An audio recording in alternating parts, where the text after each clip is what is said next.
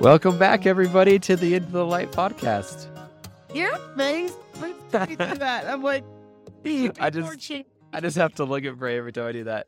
We're so excited.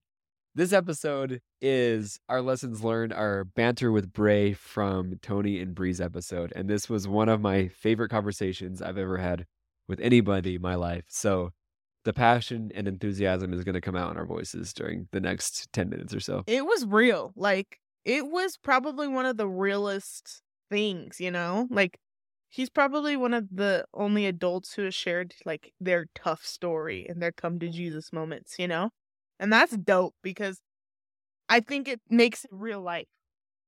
You know? I mean, there was like easily 4 or 5 times in that episode where I had to like suck tears back up into my eye because I was tearing up so bad with both their testimonies, not even just Tony's, but Bree's as well.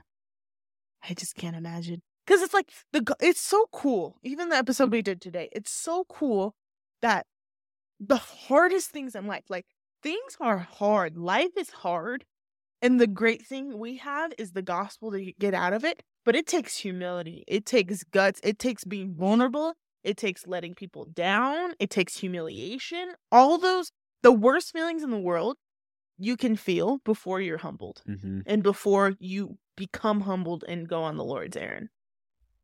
I love it. I love it so much. So the first thing that we want to talk about, one of the main things that I've been pulling from a lot of episodes that we've recorded lately that aren't quite yet out, but that you'll be hearing in the upcoming weeks, is the power of ministering angels. Yeah. There's facts. There's angels in heaven that look out for us. I know that to be a fact, but there's people on this earth that are ministering angels to us. And there's this scripture verse that Tony referenced in his story that I wanted to just read fully for everybody.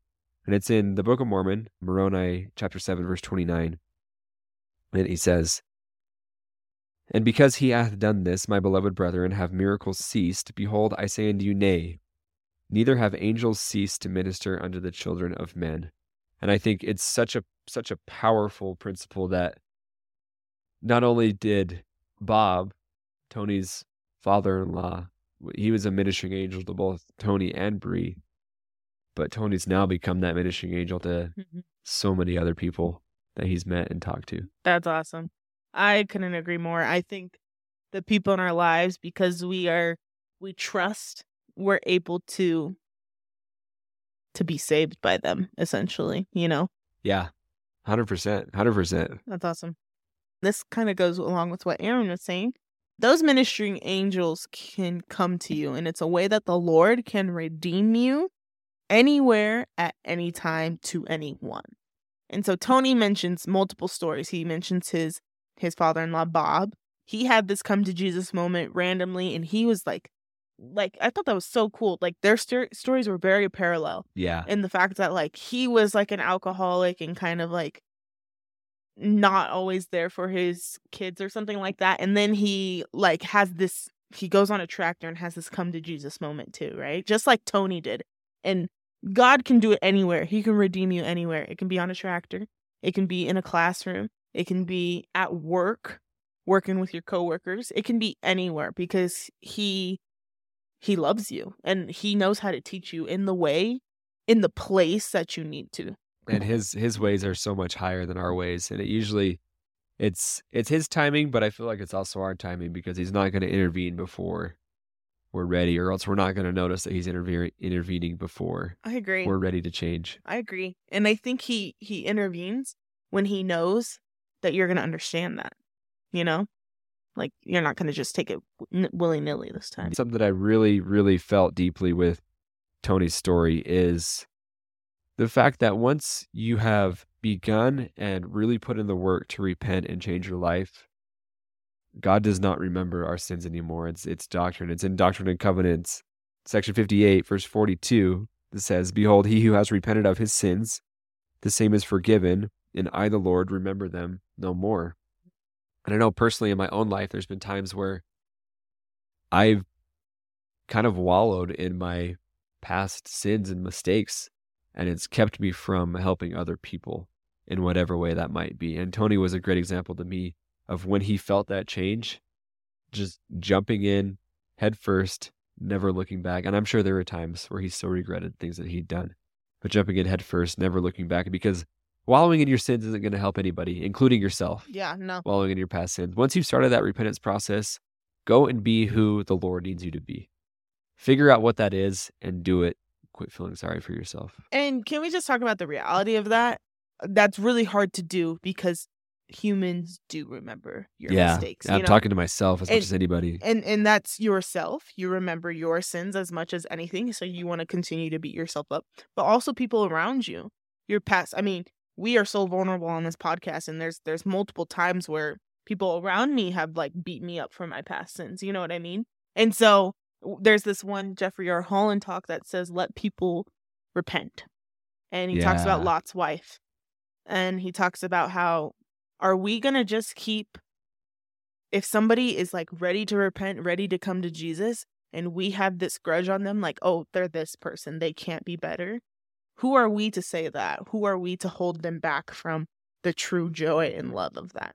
And so I think that's a testament to anybody about judgment when it comes to sins, but also when it comes to yourself, judging yourself for the past sins that you've taken care of. We've talked about this before. Shame and guilt, right? Well, I think we talked about it on an Instagram post, but we should probably bring that back because it was fire. I wrote it. Thanks for putting that in there. He talks about the chains of hell and how the chains of hell worked on him through guilt. And I thought that was really, really important because we talked about the difference between shame and guilt, right? And I think Satan uses those two words specifically to bring you down with him because he knows your emotions are so powerful to the point that you'll start to believe them. And so if he can change how you think about yourself and how you think about how your performance in bettering yourself, in progression in the gospel, in getting away from this sin, he knows that if he has you beat yourself up, that is how he's going to bring you down to the chains of hell. And Tony talks about that. He talks about how the chains of hell is a real thing, and he lived it on earth when he was struggling with his marriage, when he was struggling with his relationships, and then when it was bringing him down in work and his hobbies and stuff. He was a thriving addict, but he said he was being brought down by the chains of hell because of sin and guilt and shame.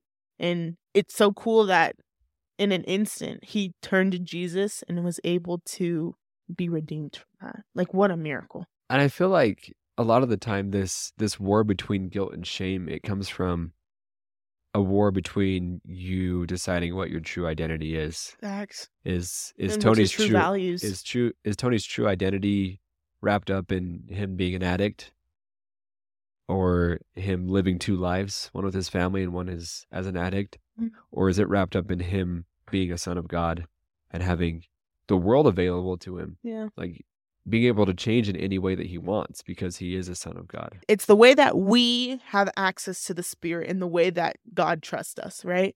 And if we have tools in the toolbox, meaning you are prepared, you understand, you are trying to do anything, trying to follow the Spirit, trying to gather, scatter Israel, trying to be a better human being, trying to be a better husband.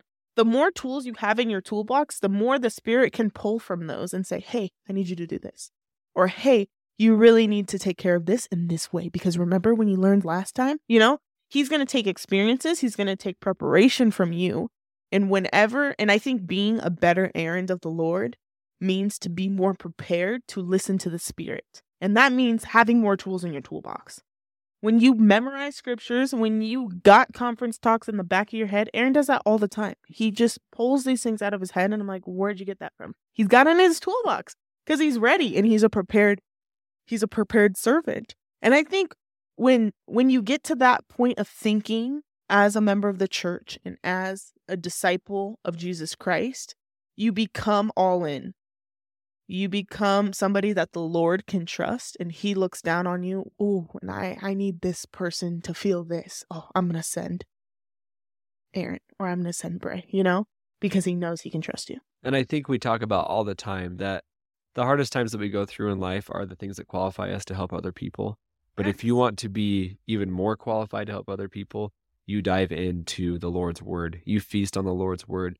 You feast on having the resources to help people in any way you find possible. And as I was talking to close family and friends about this episode and about the things that they took from it, this is one of the biggest things, is that Tony, not only has he lived through his own personal hell, but he's also lived through his own personal heaven, and diving into the scriptures to the point where God is fully confident that he can send him people and he can send him promptings to do anything to get people to come closer unto Christ. And Tony is there and prepared to do it. I love that. At the drop of a hat. And I just, while you're riffing on that, Aaron, I just kind of think about, you can have tools ready in your toolbox for so many things. Right now, I'm like obsessed with like human development and habits and how you just become a more effective person. When you are incredibly anxious, mental health is a huge thing right now. And it's probably one of the hardest things to advise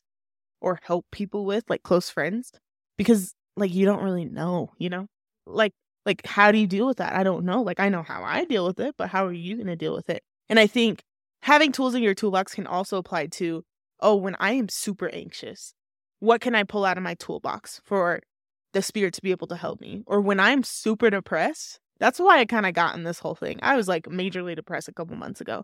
And I was like, you know what, Bree? Get out of this, because you know how like the peak of your life consisted of you being super diligent, you reading books, you trying to better yourself. And I was able to pull those out of my toolbox because I used those in the past, right? So when I was in this state of depression and this state of low, I can't think about anything right now, right? But I can remember my past experience. I can remember what the Spirit has taught me in the past of how I can get out of this. And so I think that's really cool that I just made that connection. I'm not going to lie. You are really cool, Ray. Because depression's an epidemic right now, and I know I wasn't empathetic towards it, but I know that the Spirit and God is going to help us through it. And how is he going to do that? With angels around us, with you setting a bar for yourself, but also the Spirit's going to be able to pull from your past experiences. So, no, 100%. I love that. I love that testimony. Thanks, Frey. Thanks for sharing. Hey, we love all you guys. Thank you so much for listening to this podcast. And we hope that the content that we come out with weekly and on our Instagram has benefited and blessed your life. And it's not boring. I'm really trying not to make it boring. It's been, I hope you enjoy these stories that we tell from other people, because I've been so blessed from hearing these stories from other people. This is one of the things that over the last year has been, wow, just kind of makes me sentimental and emotional. Oh, cutie, Aaron. Anyways, we're coming at you next week with another awesome episode, another awesome story. So tune into that Tuesday night. Until then, we love you. Bye.